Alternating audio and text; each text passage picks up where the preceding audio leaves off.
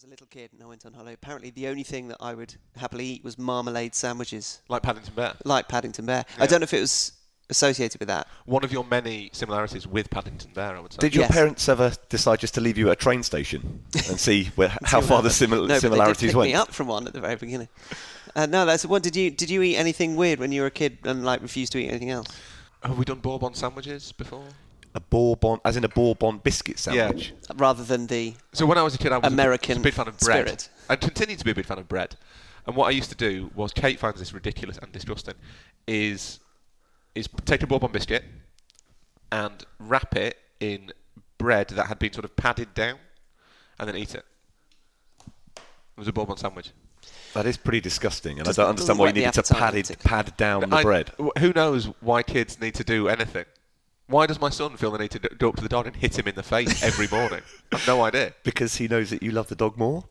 I love the dog equally, but even so, you don't see the dog hitting the baby in the face. So he does occasionally knock him down. This is only ever retribution. It is never We proactively done. We've decided that Preemptively that done. basically Hector's got a free hit on Edward for all he's been put through. Is envy something, though, that dogs can feel? Yeah, Do no. they have that Hector emotion? Hector gets quite jealous. Right. He if you're giving a lot of attention, certainly to another dog, if you meet another dog and are making friends with it, You would never do that, though. I would. That's essentially adultery. Though, I isn't like it? all dogs, but if you're saying hello to one of his friend dogs, he's got several dogs that are his friends. If you're saying hello to one of them, he does tend to kind of come up and give you a sort of puts his snout on your knee and Oh, really? like starts acting out and demanding attention. Yeah, dogs get jealous, really jealous. No, the cats do as well. If you're spending too much time with one of the two cats, the other cat will essentially ask for dinner. Should we go out? Our relationship's not the same. pin you up against the wall and become abusive. No, the one cat in particular, if you're not giving him enough attention, just does this thing where it's almost like you would imagine Marilyn Monroe to do a photo shoot in the mid 1950s. He just basically kind of put his paws up above his head and kind of is that show right? his belly in this way, like floozes about. Aren't I cute? Don't you want to tickle me? Yes, Yeah. exactly. Yeah. Come on, Yeah. you want to turn this down in favour of that? This guy's got it going on. We got it going on. Yeah. At least I know how to get Hugh's attention during the course of this podcast. I think I'm getting my two pennething. Horrifying thought. This is Set Piece Menu, the podcast where four friends talk football over food. Our food will be prepared post-pod because we're meeting quite early. And Steve, it will be omelettes. There will be a choice of we fillings. have the so you can constituent have- parts, incidentally, Well, I got laid them- out in front of us, like on Ready, Steady, Cook. I got them out in preparation. I thought you'd want to eat straight away. There's chorizo, there's ham, there's cheese. I can do onions, mushroom, whatever you want, really. Just say the word. Will there be ketchup provided? No, because it's an omelette. There is That would be absolutely no ridiculous. requirement to have ketchup with an I'll be omelette. asking for ketchup. Joining me, Hugh Ferris, our Rory Smith of the New York Times, who is a beautiful shade of bronze after spending a lot of the sunny Easter weekend in West Yorkshire. And Stephen Wyeth of Match of the Day and BT Sport, who is not a beautiful shade of bronze because he only spent some of the Easter weekend in West Yorkshire. Andy Hinchcliffe is attending to family matters today. He cannot be with us, unfortunately, but we have replaced really his only enduring contribution to the pod with something from you, the audience, as we bring you a first ever listener soccer story. Amazing. Wow. This we hope will give birth to a recurring feature that recurs as often as Chinch is sojourning in the Algarve. Can I just say, I don't think enough has been made by either of you, on air or off, of the fact that I've managed to get a tan in the north of England. It's That true. is- It is a genuine shade of bronze. I wrote that guessing. Yeah. Because it only takes about 20 minutes for you, because you are beautifully olive-skinned. Absolutely. But Also, I do not wear sunscreen. also, you are encouraging several deadly diseases. It was so glorious in Yorkshire over the weekend that I actually think it affected the crowd at Huddersfield. Really? Yeah, I think people didn't turn up because it was too sunny. Well, look, do you know, funny enough, And they certainly left early because it was too sunny. I was at the... You're joking, Stephen. I was at the Manchester City-Tottenham game, part 3. I am bored of watching Manchester City play Tottenham. Let it never happen again. That clash of shirts, there's only so long you can Stop watch that it. for, isn't it? Stop yes, it. Poor choices. Poor choices. Anyway, obviously, City won 1-0, they scored early on, blah, blah, blah, high stakes, all this. And a lot of people said, the crowd felt very tense and it felt like a really kind of awkward occasion and everyone was on edge. And I genuinely, sitting in the stadium, think people were initially quite confused by the bright yellow orb in the sky. And after they realised what it was, by Googling it, on City's excellent Wi-Fi, people were just sunbathing when it can be too hot in England, or too sunny, maybe not too hot, but too sunny to play football because the fans can't take it seriously. It was too hot to watch football if you're in the sunshine on that particular occasion, yes. I saw you on the big screen. You looked amazing. Really sweaty. Yeah. You were with... I did not get much shade. You were with who? At the time that you saw me, probably Nicholas Anelka and Isle Berkovic. Yeah. He's been doing a tour, Isle Berkovic. He's been at Blackburn. Oh, has he? I forgot that he's played delightful. For Blackburn. Is he nice? Yes. He kept on, cracking out a few one-liners. He was... Is that right? He's almost prepared with his punchlines. So he was very good. And Nicholas Anelka, despite the fact that he is 40 years of age and has retired from playing professional football, still feels the need to dress like a professional footballer. He was... I was doing the radio at the time that Hugh came on the big screen, and I saw him bring someone on. And I know that generally it's a former player, but sometimes it can be a celebrity, a sort of sometimes a famous fan.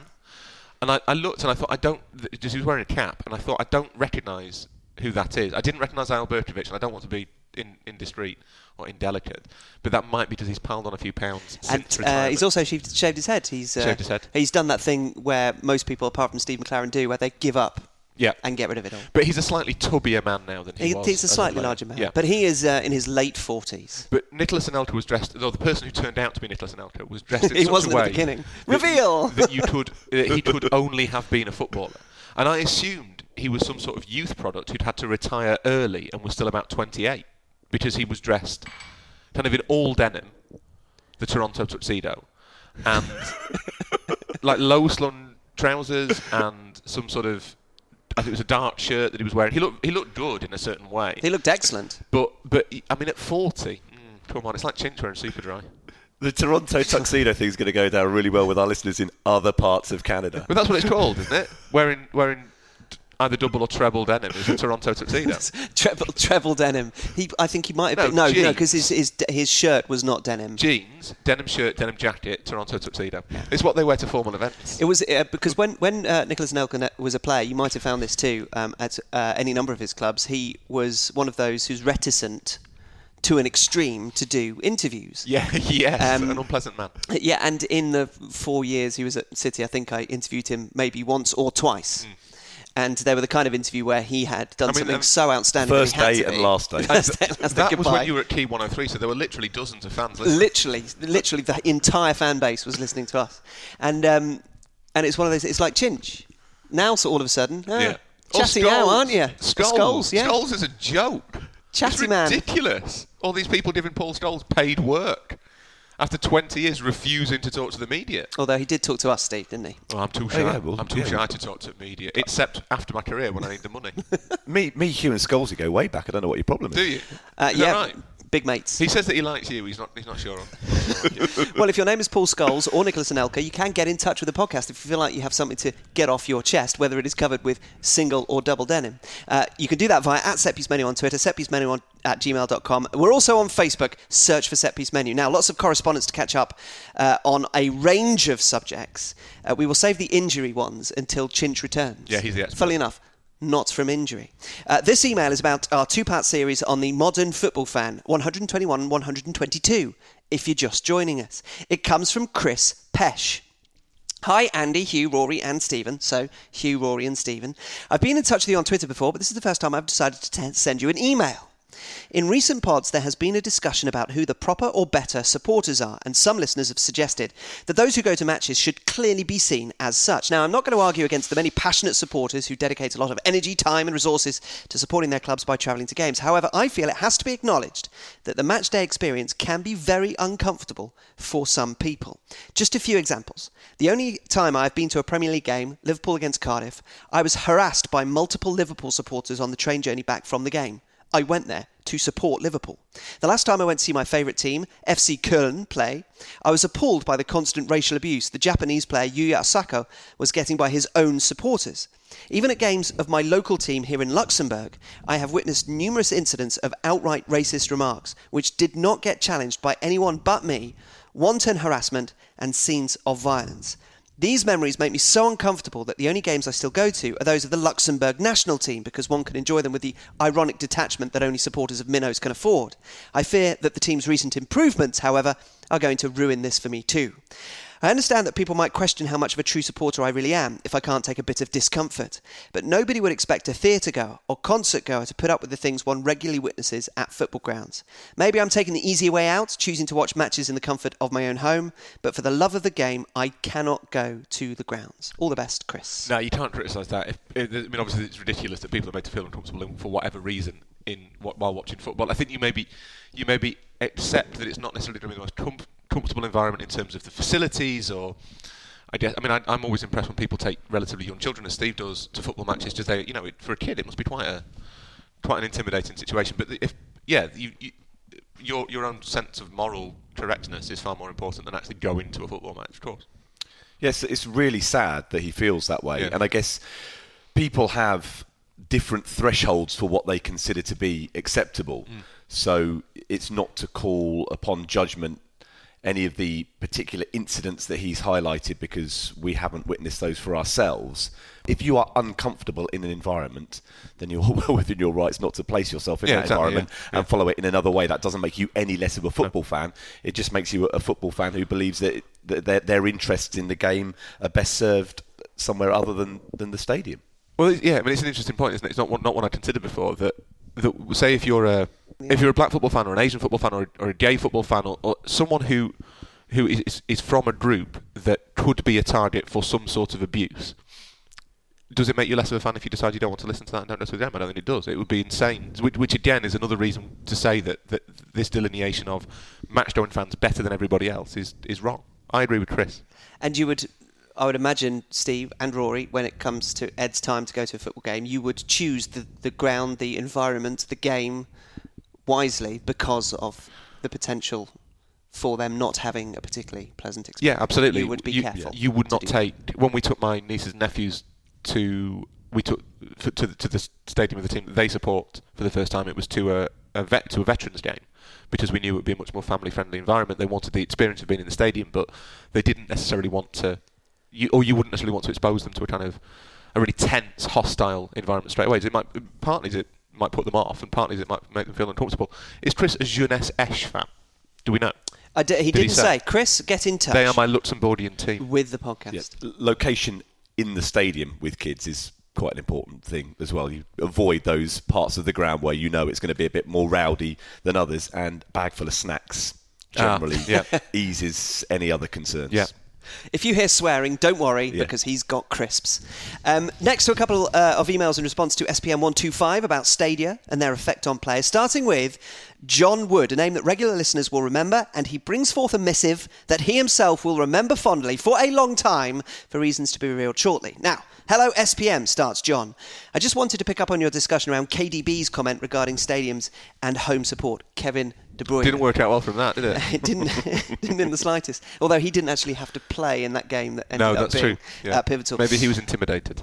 I thought it was, he'd gone to see Pep and he said, listen, I'm really worried about this. I thought it was interesting that ahead of the Spurs City Champions League, by both legs, but particularly the second leg, Pep said the opposite, saying, at this stage, without supporters, we cannot go through. The fact that Pep, a renowned tactician who relentlessly seeks perfection, is seeking something so random and out of his control as atmosphere shows how important it can be when differentiating between equally matched teams.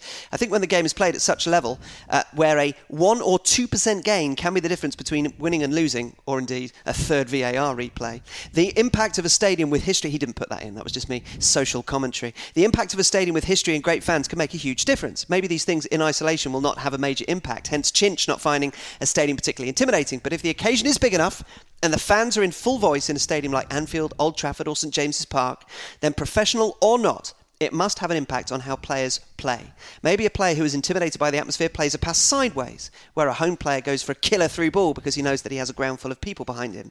It is probably not a conscious thought process, but that makes atmosphere in a great stadium all the more important. It is that intangible that can lead to amazing footballing moments. Thanks, John. P.S., says John, as a fellow stadium porn enthusiast, I think he's speaking directly to me here, see Atlanta's Mercedes-Benz Stadium. Yes, he is. In the UK, from July the 15th onwards, will I have to verify that I'm over 18 to look at these stadiums?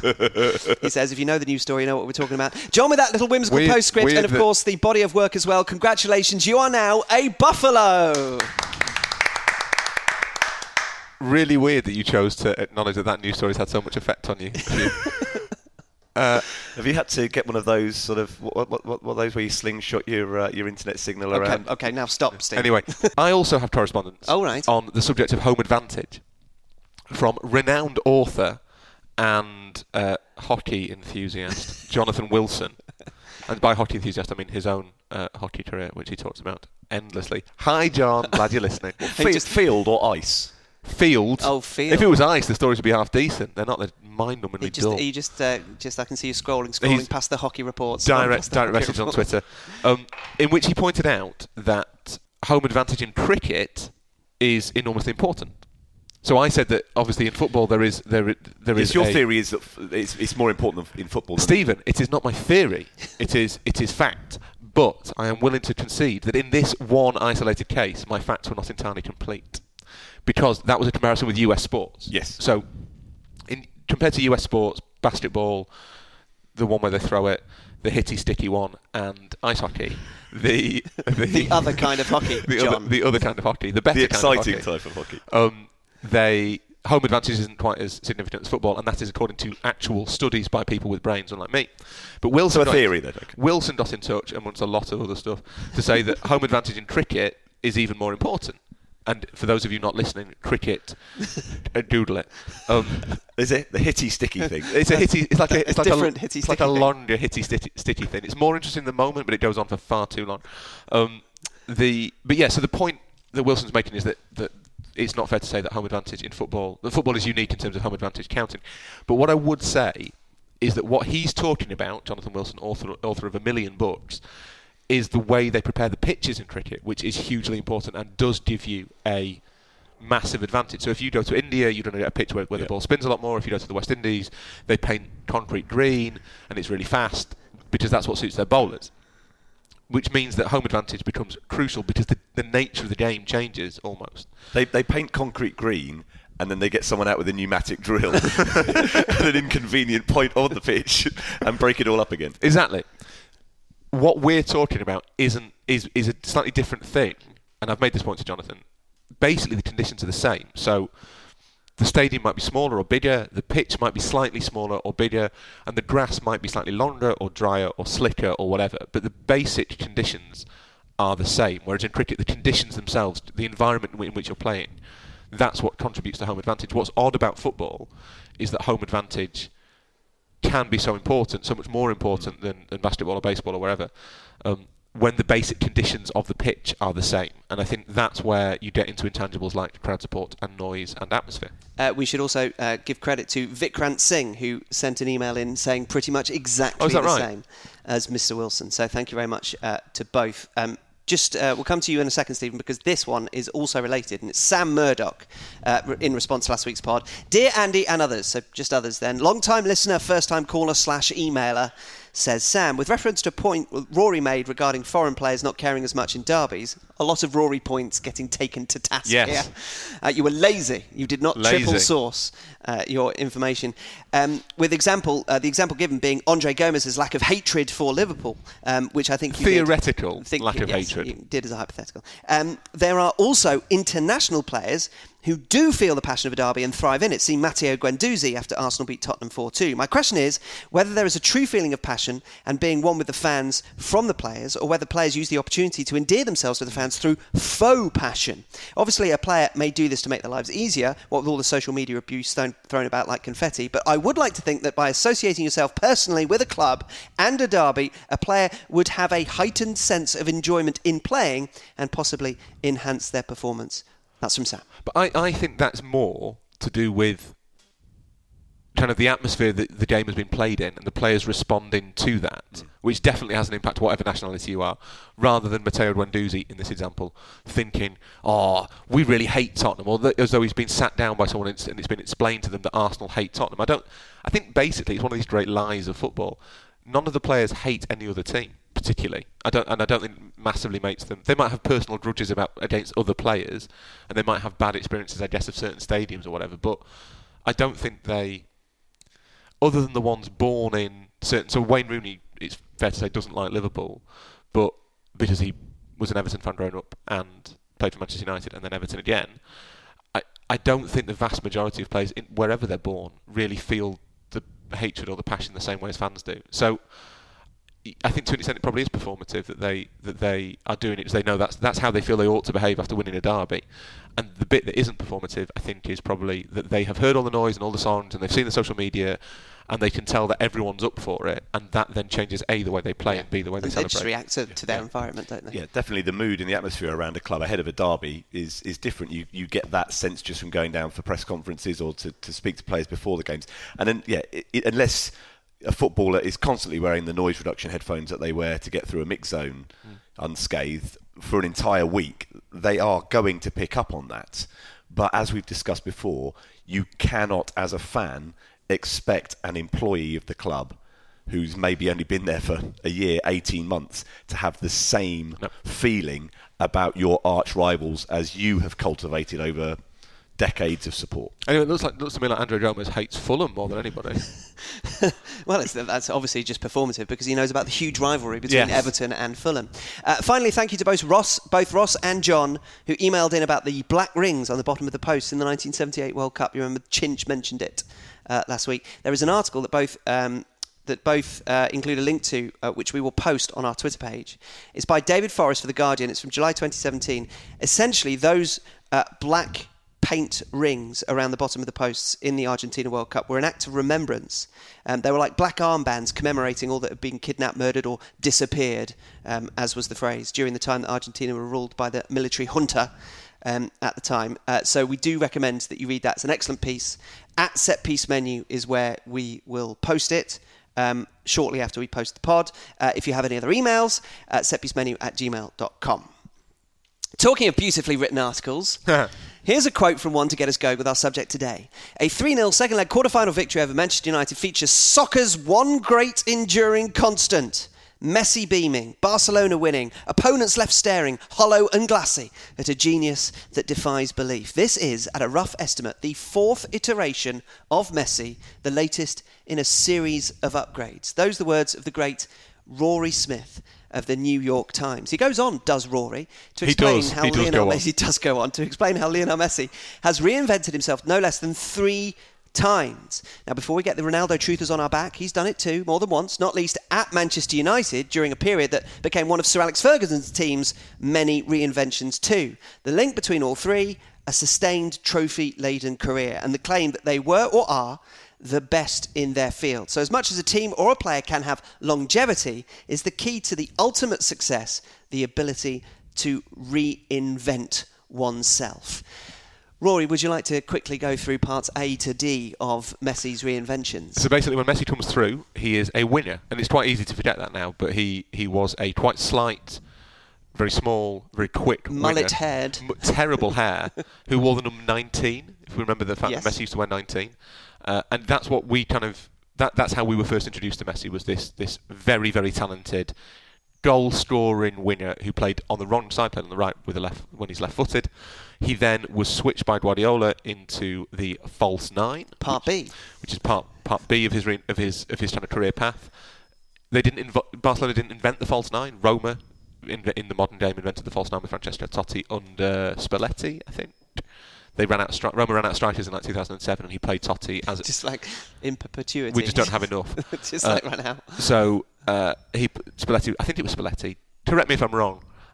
Played Totti as a but not really a false 9, but like an advanced 10, and that was where the idea came from. And then Guardiola gave Messi that role, and I think that Messi then turned into basically a 9.5 a little bit later on, in the kind of MSN era, when there was Suarez and Neymar knocking about as well. I think that Messi was not so much a false 9 as a striker, but one who kind of played a little bit deeper than you'd expect a line-leading number 9. Suarez and Neymar interchanged position with him constantly. And were often in advance of him. So he was kind of a 9 and a 10 all at once. And now, I think Messi does what you kind of imagined he always would do, which is he doesn't really have a position. He nominally starts up front. He spends the first few minutes of every game wandering about trying to work out where the weaknesses in the opposition defence are. And then when he's worked out where he thinks he can do most damage, he goes there. And Barcelona as a team are good enough, and Valverde, the coach, is clever enough to say, right, what happens then is you all just flex slightly and change your position, adapt to where Messi is now. So if he's gone into a pocket of space on the left-hand side, maybe Suarez will come closer to him, will drift in, maybe Coutinho plays slightly further wide, maybe the midfield just sort of shifts around or whatever to cover the spaces that Messi's leaving.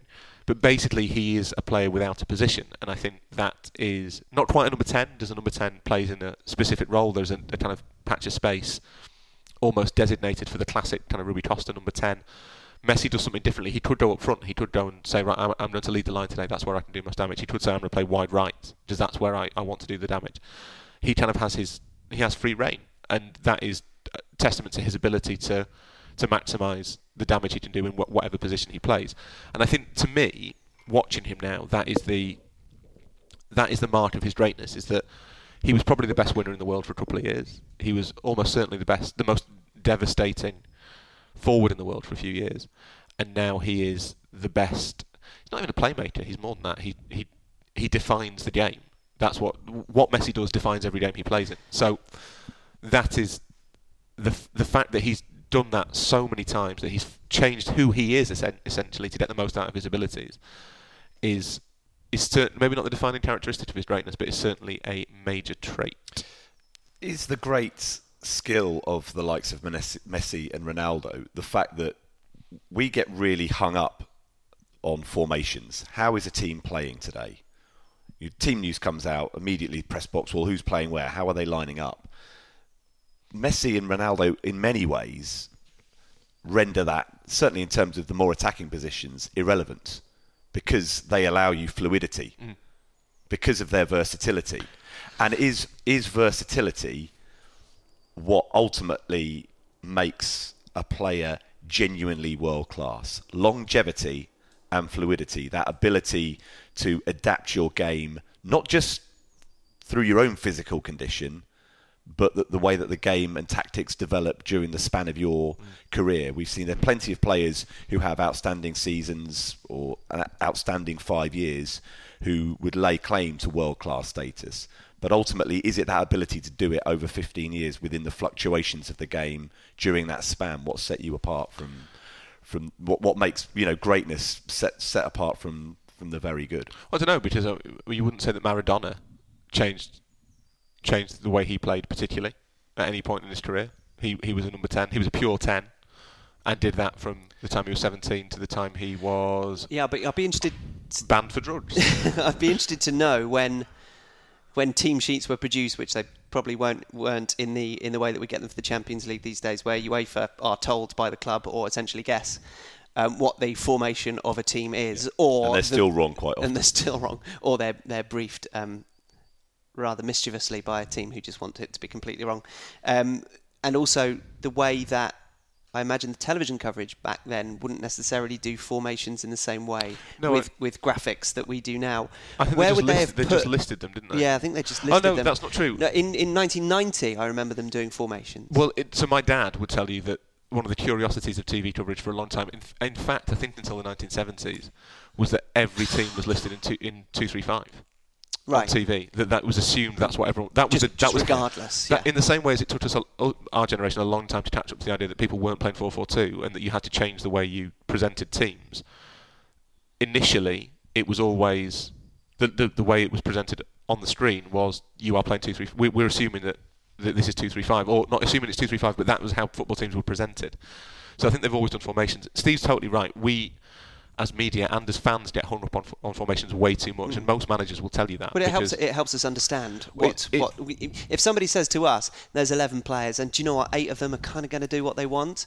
That doesn't help us when we are being introduced to sometimes a team that we haven't seen before, players that we haven't seen before. We need structure. We need a way in. It is a shorthand to help everybody vaguely understand what might be about to happen. That's all it is. But managers will say that their team's playing one formation with the ball and a totally different one without it. I think increasingly in modern football there are probably 3 or 4 stages in which there's a lot of fluidity between how teams. If you pause a sort of aerial TV shot at any point, very rarely, apart from at goal kicks, get teams in anything resembling a kind of easily transcribable formation. So I think that fluidity generally is a feature of modern football. But also the formation is a way of sometimes, with all due respect to our fine broadcasters that exist currently and have existed before, it is often them trying to simplify what they don't know will happen under the banner of we're doing it for the fans, when in fact they just don't know and they've got to do something, and so they have to guess. And quite a lot of the time the intelligence or the technical kind of ability of a manager to organise his team in a certain way is not necessarily transferred down to those who are disseminating that information to the audience. But I mean, it's not a criticism of the broadcasters particularly. I think they have to. They've got to do something. They've got to do something. Or you've got to try and give you've got to try and give people an idea of what they might be about to watch. To give them a general guideline. And I don't think fans sort of get angry when they, a formation is presented as 4-2-3-1, and but within 15 minutes they think this is a 4-3-3.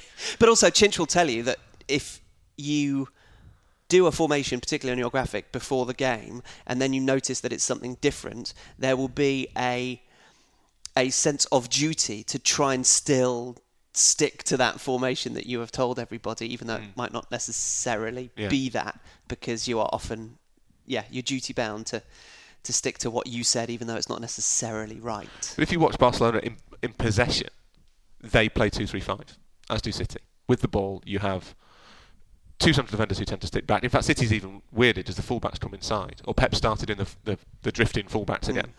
So you kind of have two central defenders, then you have basically a half-back line of three players, and then you have the two fullbacks pushed right on, and three forwards looking to make runs. That's how the elite teams play with the ball. They definitely do not play like that when they don't have the ball, because the players run around. That's what and again, there's no graphic to stipulate that, for example, you play 4 when you haven't got the ball and you play 3 when you have got the ball. It'd be too complicated. Too complicated, and it is the duty of the broadcasters to try and, again, disseminate that information in a way that is palatable, but is often simplified. This is slightly tangential, but we're talking about formation, so let's go back to Steve's point about fluidity. But where Steve is right is that if you look at the history of football, in fact, Jonathan Wilson's written a book about this. I wouldn't recommend it. Not judging by his contributions already to this podcast. Initially, football was very, very sort of fixed, and that everyone had a position, and the fullback's job was to mark the winner, and the winner's job was to beat the fullback and cross it. There was no. If you watch games from the 50s, that's how Chinch describes it as well. Yeah. Even into the early 90s. It lasted a long, long time. That everything was kind of man to man almost. That if you. And this isn't just an English thing, this is across the world. If you were the winner, your job was to beat the fullback, cross it. You didn't get kind of winners drifting inside and linking the play. That wasn't their job. And fullbacks didn't sort of pick up strikers because that wasn't their job. Everyone knew what their responsibilities were. It was an individualistic sport. Basically, the development of tactics over the last 30, 40 years, starting probably with the Dutch, I guess, or the Brazilians in 58, is the story of football becoming much more fluid. And I think in Messi and Ronaldo, although Ronaldo, I think we should do a little bit of a detour on. We should talk about Ronaldo as well, shouldn't we? We'll do that separately rather than put them together. They are the apogee almost of what happens when you have players of extraordinary talent in a game that has become much more fluid. So they are now the representation of I guess the ultimate step, which is you have players who don't have positions. Although I think with Ronaldo it's not entirely. Ronaldo's transformations, I think, are not as spectacular as Messi's. Stephen. Well, Ronaldo fascinates me in terms of his physical capability and his mental aptitude to being phenomenal. Because obviously he was a winger at Manchester United to start with, wearing the number 7 shirt, seen as the heir to David Beckham, wasn't he? He was there to supply, to provide for his teammates. Ronaldo didn't score in his first 25 games in the Champions League, and now he's the competition's leading all-time scorer. That's a phenomenal acceleration of his contribution in terms of weight of goals in the Champions League from what was a very sluggish start because of the role that he was required to play. So almost through willpower, he's turned himself from one thing into another. That desire to be more heavily involved in writing the headlines, I suppose, contributing the goals, the match-winning moments, the trophy-winning moments, rather than being part of that sort of trio of attacking players that was Tevez, Rooney and Ronaldo at the time when United were reaching Champions League finals. It just feels like for Ronaldo, it was a conscious decision, adapt, to diversify, whereas for Messi, and from reading your article, it feels like he has made those alterations. He's adapted to what's been going on around him. Ronaldo has dragged everything else with him. Messi's versatility has been a factor of his environment. Did Messi change in those 4 iterations? Is it because he had to? Because defenders had figured out what the previous iteration was doing, where it was going. Other managers had watched him so carefully that they figured out and they were able to at least partially dilute his influence? Or is he being proactive, knowing that he needs to move before that happens? Or is it essentially because of the players around him, things out of his control, if you like, players around him and managers wanting to do something with him to maximise his influence? To me, it was Guardiola's decision basically to make him a false 9. I'm sure with consultation from Messi. Yeah, sorry, I didn't want to play down. No. Guardiola's contribution to that adaptation. But I think it's mainly that it's become clear that there are ways he can hurt teams more, that he can get more out of his own ability, that he can do more damage in these different roles, and it's almost a natural progression. Whereas Steve's right, there's a consciousness to what Ronaldo's done, and that's not to detract from it in the slightest, that Ronaldo has, particularly late on, with this sort of striker Ronaldo, where he doesn't really get involved in the game. He is there to score goals. That seems to have been a conscious decision from him to partly extend his longevity, because he probably couldn't have the same, 33, he can't have the same kind of physical dynamism that he had at 25, which is fair enough. Although maybe he can. Well, Ronaldo's physical dynamism is greater than mine, Hugh, so I don't want to criticise him, but he can't provide the same energy as he did at 24, 25. He's now incredibly old-fashioned. Yeah, he's an old-fashioned number 9. He is the guy that contributes only when there is a final or 2 final touches to be applied. Yeah. He doesn't and really he does it else. in an incredibly efficient and successful way. But it's funny to think how that he has gone from... I remember when he came on to make his debut for Manchester United, within about 30 seconds, he'd completely bamboozled Andy Hunt, the right back for Bolton, won a penalty. And everybody's like, who is this guy? Is just like this kind of blizzard of stepovers and long kind of ombre'd hair. And he was in this situation where he thought this guy is going to be kind of raking down wings for the next 15 years because he's 17 years old and this is amazing. He looked like Giggs. So yes, exactly. And the fact that he has developed himself physically to the point that actually he's regressed to playing in a way that a physical as in big, but non-athletic big number 9 would play. It's a bit of an irony. But maybe that's the great transformation for Ronaldo. The long-term one is that he's gone from a player who was criticised for the complexity of everything he did, his inability to do things simply, his refusal not to do stepovers. Rightly or wrongly criticised, but he was criticised. The Rory Smith of five-a-side players. Absolutely, yes. That's harsh. Okay, the Conor McNamara. To a player who is the ultimate in simplicity. That Ronaldo is one-touch goal. There is nothing else to Ronaldo. And again, not criticism. There isn't a vast amount else to Ronaldo's game at the moment. Messi has been more organic in his development, I think. Ronaldo is a... You can make the case that Ronaldo transformed himself from a winger into an all-purpose, devastating forward. I wonder whether that was partly a reaction to the way the game was going, that Fergie had Tevez and Rooney, so that was how Ronaldo fitted in. They weren't playing 4-4-2 anymore. They weren't even playing 4-2-3-1. It was, we need all three of you to do kind of bits of everything. So sometimes you'll go up front, sometimes you'll be on the left, sometimes on the right. You can interchange, you have that fluidity in position. I think that's a development from a young player finding a role that's maybe more suited to the full weight of his talents. And then there is this abrupt change at Madrid where I'm a striker now. Where Ronaldo decides I'm going to be a striker. I want to play centrally. You have to get the others out of my way. Because I want to play centrally. Whereas Messi is very much like, all right, he's a winner, so that's where he comes through. He's a false 9, so that's where Guardiola thinks he can get the most out of his talents. That then blossoms into this roving forward who plays across the front line and is kind of a striker and is kind of a 10 and kind of a winner and everything.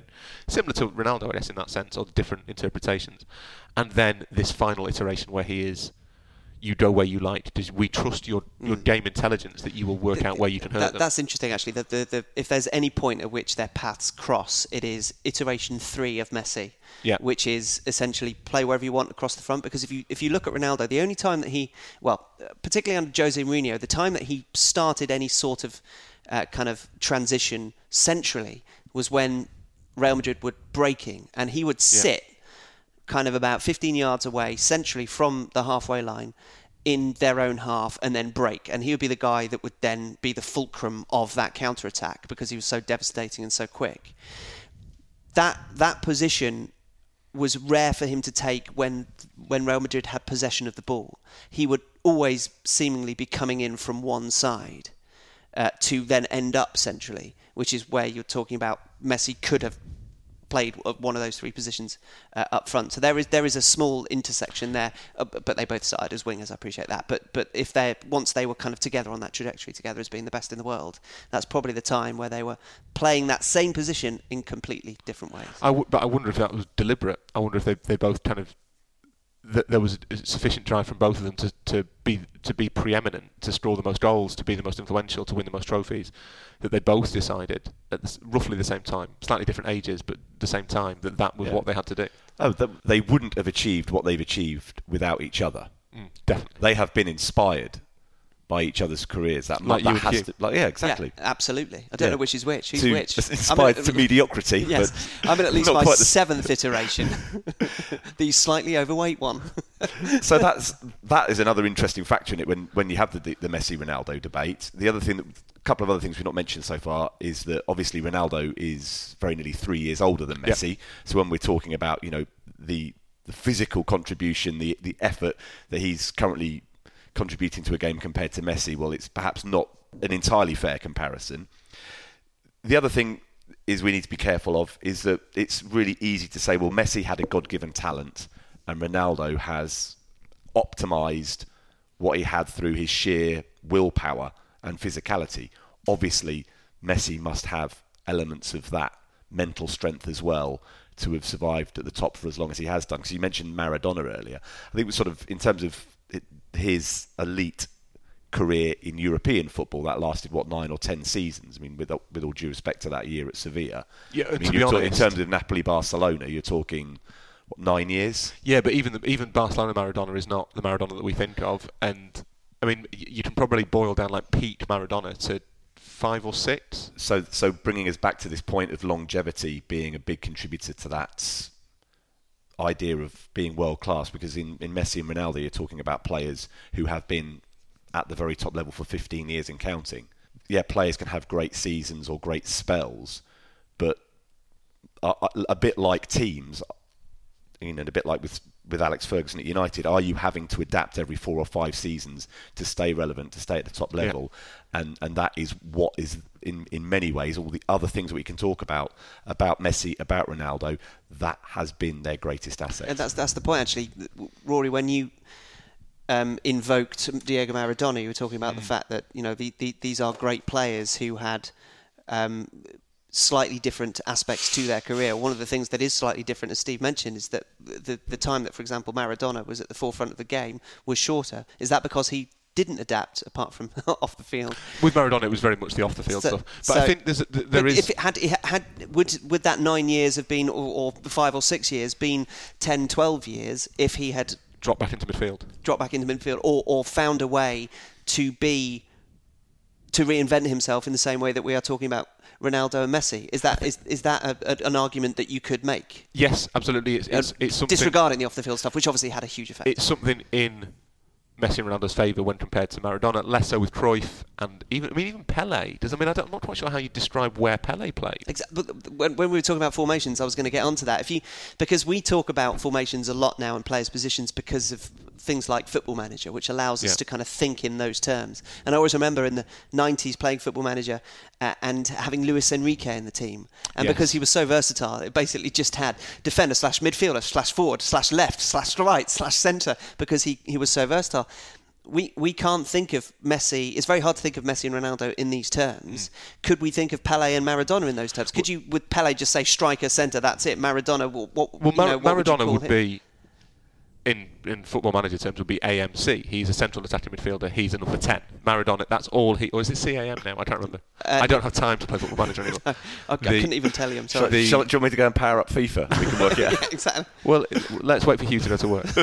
Well, that's just one other thing about FIFA is that we were talking about players and supporting individuals over teams. There was somebody who tweeted at Set Piece Menu to say that I was playing with my son and he was like playing with Messi and this is brilliant and it was the best player. He's the best player, isn't he? He said no, because Pele is 95 on Classics FIFA. Oh, is that right? So yeah, Pele is still the highest. But I don't know whether you'd call Pele a striker or an attacking midfielder or both. I think you probably would call him both, wouldn't you? Pele was not. He wasn't a number 10 in the way that we think of Maradona as a 10, but equally he wasn't a 9 in the way that Romario was a 9. Can anybody retrospectively go through Pele's career, please, and come together with his average position heat map? That would be really, really helpful. If we have any listeners who are old enough to remember, and given that I still have to explain to my dad that a podcast is a radio show but on the internet, I think it's probably unlikely. But if we've got anyone who remembers watching Pele play, because the thing is that from highlights and even from the footage that you get of games in that era, it's really hard to tell what... You only get the final 4 or 5 seconds, don't you? Well, yeah, and also get... you know that the winners are the winners. You know that Garincha played wide, and you know that Jairzinho played wide, and Rivellino and all this. But it's really, with the central players, it's hard to tell what they're actually... So I think of Pele as a 10, because he wore 10. And did he play that position the whole time through his life? That's the question we're asking about, whether he changed slightly. Which was when he kind of was there in full glorious Technicolor, Tostão was the striker. So by that stage, Pele probably was a 10. But before that, was, given his goal record, although that obviously counts goals in his garden, but was he... Against his dog. 1-6-0 today, everyone. It's another 6 for the record book. Whoever's archiving my goals count, add another 6. I'm at 1,000 and I'm 12 years old. I wonder when he was a striker, when he was younger, whether he was more of what we would think of as a striker. So in 58, when he was 17 years old, was he just a striker? But then positions were different. So, I mean, would he have been an inside forward? Is that how they... It's really hard. Jonathan Wilson might be able to tell us, actually, to be fair. We haven't alienated him completely by slagging his terrible... He's already deleted your number from his phone. 3 strikes and you're out, Jonathan. But Beckenbauer, who never gets mentioned in that conversation because he was more defensive, Beckenbauer, I think, played more than one position over the time of his career. I think he played in midfield and defence and as a sweeper. If we have any German listeners, maybe they could enlighten me as to whether I'm wrong on that, but that's how I envisage Beckenbauer. Cruyff obviously played in a much more fluid system than most players of his era, so he played in lots of different positions. But I think certainly for Messi and Ronaldo, the longevity and the versatility. But the other thing that's crucial with them is the intensity.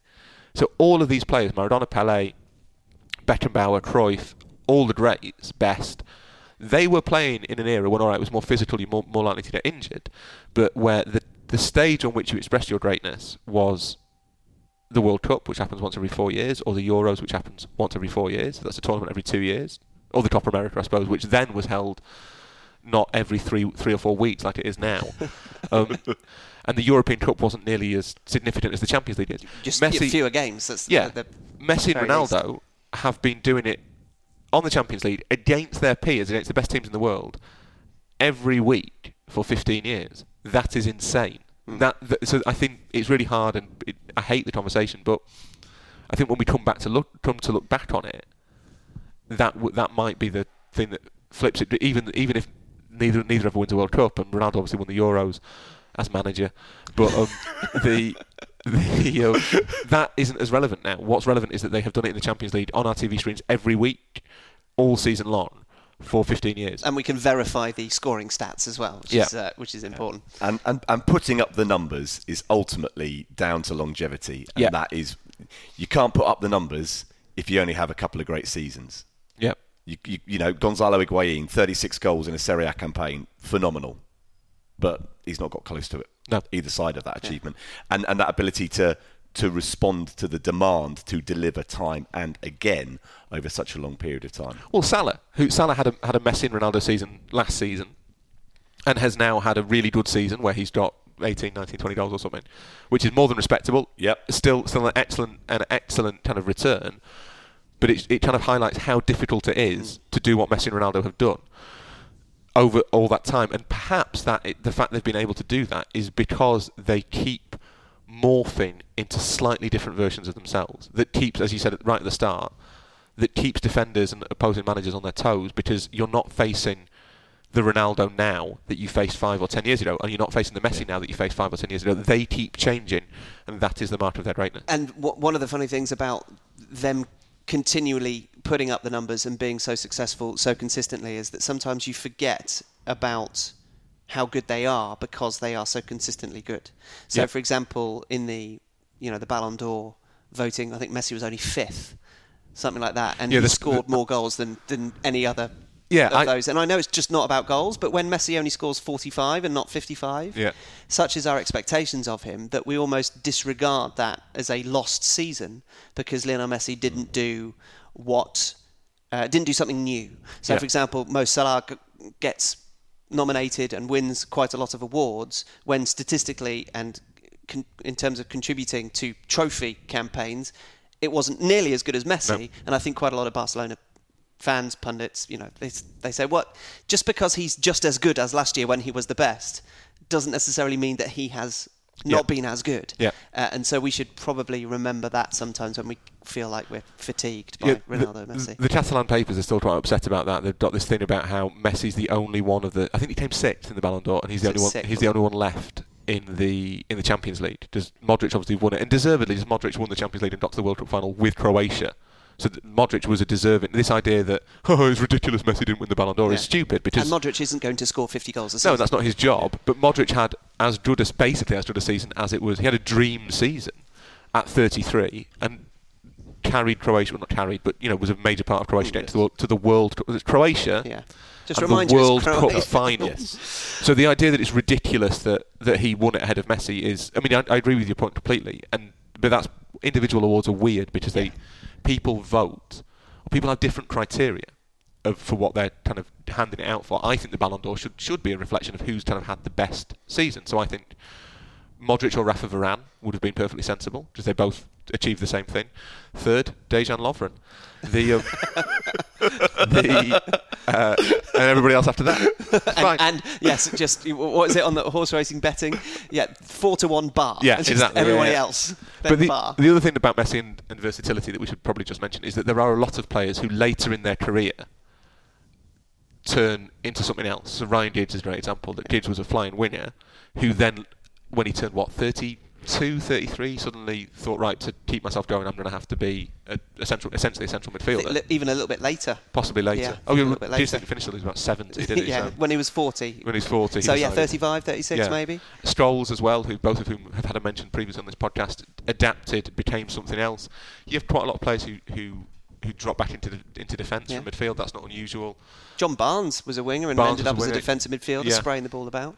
But that comes back around the mentality thing. Whether it's driven by self, by Ronaldo, driven by environment in terms of wanting to be great with the club that you have been with your entire career for Messi, or whether it is those Manchester United players that you've just mentioned who had to adapt to survive in an environment where they were constantly changing, constantly moving forward.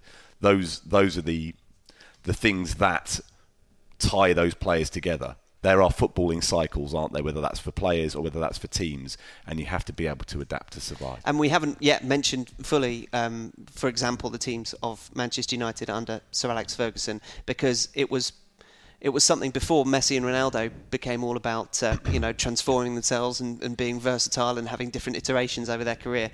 The mark of Sir Alex Ferguson's genius was to be able to morph his team, recreate his team, not only tactically to reflect what was going on around them, but also the fact that he realised that players were getting too old and he needed to recycle them as well. The first team that he wasn't particularly successful with because they were kind of old-fashioned and famously drank too much, got rid of them, won the cup and his first league with those that replaced them, with the Bruce, the Pallister and everybody and the Robsons. Then you've got the team that came through in the mid-90s, which were the Youth Cup winning side, class of 92. Then you eventually had to replace them, and he realised that he had to do that in the early 2000s, and it was the Ronaldo and Rooney years.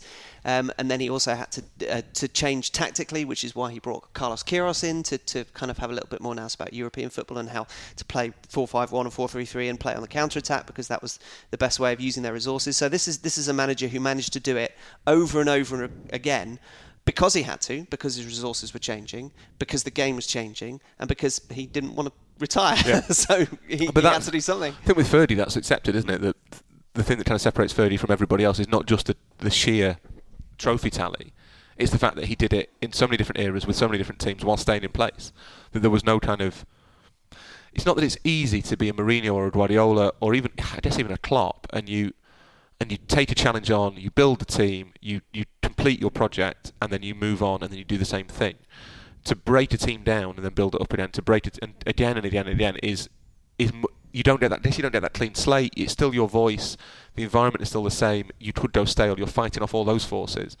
I think it's accepted with Ferdy that is the thing that marks him out. With Messi and Ronaldo, I think what's really impressive is they've had that awareness as players, which most players I suspect don't ever have, or certainly don't have the talent to pull it off. And they've done it when they're young. Giggs, it was easy for Giggs at 35 to think, right, I'll play midfield now, or John Barnes, or even Scholes, who dropped deeper and deeper and deeper. For someone who's 25 to be like, right, well, I've got to change. This is where I can be most effective. Suggests not just a heightened level of ability, but a heightened awareness of those abilities that's really special. I think we managed to have a long conversation about Messi and Ronaldo without offending Messi or Ronaldo acolytes. We have given them both they'll find dues and sensible consideration, equal time. No, we're going to get harangued. There'll be a way of cutting and splicing that discussion and turning it into a rant. Damnation of one or the other, won't it? Anti-Messi rant. Yes, exactly. Before we go, it's time for Nevermind Jackanory. What a new kind of soccer story. This is when a listener tells us a tale from their playing days with all adult behaviour and libel-worthy details removed. It comes from Richard Gibbon. Okay. Hi all. During episode 120, you shared the suggestion that nobody would dare tackle George Weah now that he is president of Liberia. I'm not sure I'd get close email to him anyway, but it did remind me of a tale from my own footballing life. Really beautiful way to set up a sensational soccer story. Emails with the subject, my footballing life, please. That could work, yeah. In 2008, my football team went to Lithuania to play a couple of local teams and, rather oddly, the Lithuanian Ministry of Foreign Affairs. The oddness escalated as we found out that Petras Vaitiekūnas, the Lithuanian Foreign Secretary, was going to be playing against us. Obviously, we were under orders to be on our very best behaviour. No big tackles, no questioning the ref, and generally nothing that might risk upsetting our esteemed opponent. As some of the team had been making the most of a local nightclub called Prospecto, we were some small tweaks to our usual lineup. The manager put me, a limited, slow centre-half, at left-back. Normally, emails to SPM seem to have a better chance of being read out if they contain a slide dig at Chinch, and this might feel like a natural point for one. I can't do that, though, as I found playing fullback tortuously difficult, says Richard. I felt lost and confused, and with my confidence diminishing, swiftly lost the ability to pass, run, tackle, and even communicate. I was delighted when, 20 minutes in, I was subbed off.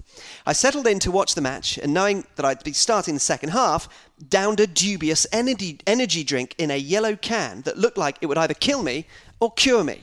Having seen I wasn't up to playing fullback, and as demand to play as one of our non-running centre-backs was high, I was placed on the left wing. Now, I should have been worse there than I was further back, but somehow I found it in me to have the half of my life. Well, it's the energy drink. I pinged passes, I whipped crosses, and I was beating men for fun. Everything was going brilliantly. Then there was an incident. The ball was crossed from the right, but carried through to my side, where it settled in the poorly maintained grass, roughly equidistant between me and Mr. Vaitiekūnas. The pitch had a slight slope, and the long grass had some lingering dew, so when I set off to win the ball, momentum was in my favour. If I'd had a moment to think at the time, I probably would have realised I didn't need to go to ground, but G'd up by my performance, and full of taurine, I launched myself into the tackle. The Foreign Secretary did the same. We crunched into each other. He yelped. The ball ricocheted in field. I was still standing, terrified, over the prone dignitary as a teammate crossed the ball. I was still patting him ineffectually as our striker rose to head home, and then still apologising as I left him on the ground to take my position for kick-off. He limped off the pitch and didn't reappear. After the game, as the team held a small inquest into what had happened, I laid all responsibility at the door of the fizzy concoction I'd necked. It made me a fantastic winger, but at what cost? Our local contact asked what drink it was, and I showed him the can emblazoned with the name Dynamit. He laughed and said that he knew what had happened but was unable to remember the word he needed. He promised to look it up for me when we met in the pub later. When I arrived, he made a beeline for me, and with his strong Eastern European accent, enthusiastically shouted, "Aha, Richard, aphrodisiac!" Apparently, the rather stiff tackle was a result of some additional properties this drink was supposed to have, and that's how I got really horny and nearly caused a diplomatic incident. Not sure it quite meets the all-adult content removed requirements of Chinch's Soccer Stories, but I rarely miss an opportunity to tell it. Cheers, Richard. It's not often we applaud on the podcast. Well done. That's twice today. That is twice today. If you have a soccer story, and our expectations have been raised massively, please do send them to setpiecemenu@gmail.com. You can also get in touch via Twitter or Facebook. Please subscribe, share, rate and review as we humbly ask you to continue to find room for us in your podcast schedule. Thank you to Roy, to Stephen, and to you all for listening. We'll be back with another Set Piece Menu for you to enjoy very soon indeed. Do you remember that game we played at, I think, Hyde United? Yes. Did you play in that? I didn't, no. But me and Steve did. Yes, and Connor we played, did. yes. And we played against a team of kind of... Brookside. It was Coronation Street and Hollyoaks. That was it. Including Ricky Whittle, who is now in American Gods and is quite famous. Yes, he played in yes, that game, that's right, he did, yeah. And also the guy who ran the nightclub in Hollyoaks, who had just left Hollyoaks to make a career in LA. And I think he's now back in who I think is now back in Hollyoaks. But I remember marking him at a corner and saying, "Hollywood move not going well then." And Did you get a swift elbow to the face? no, but I did. Do you remember Newt from Hollyoaks, the goth kid? Yes. In Hollyoaks? Yes. I had a running war of words with him, which involved several major swear words and at least 2 or 3 fairly. He was a good player, fairly hefty tackles, but we properly. There was a point where I thought he might hit me. We won that game. No, we didn't. We lost not? We lost 8-2, Steve. Maybe that. Maybe well, I I remember because I scored the second of the 2. I think. I definitely played in a game against Coronation Street and Hollyoaks that was won by a team of local media, which was quite extraordinary. It was, yeah. Ricky Whitt was also in Dream Team, wasn't he? He actually did some football acting, I think. Oh, possibly. Or Football's Wives. I think he was quite a good player. I think that they were actually quite good. Well, yeah, but they're generally younger and fitter than us. And they spend pretty much all of their time that they're not on set playing charity football games. Yeah. Whereas we spend an awful lot of our time in press rooms eating food that isn't exactly conducive to an athletic career. I would say that there are more sandwiches in our lives than there are in theirs. Yep. Newt was played by Nico Miralegro. That's right. Oh, well, there Did you go. you even know Foreign, his name, or foreign I just ringer. thought you- I found out his name later on after I called him a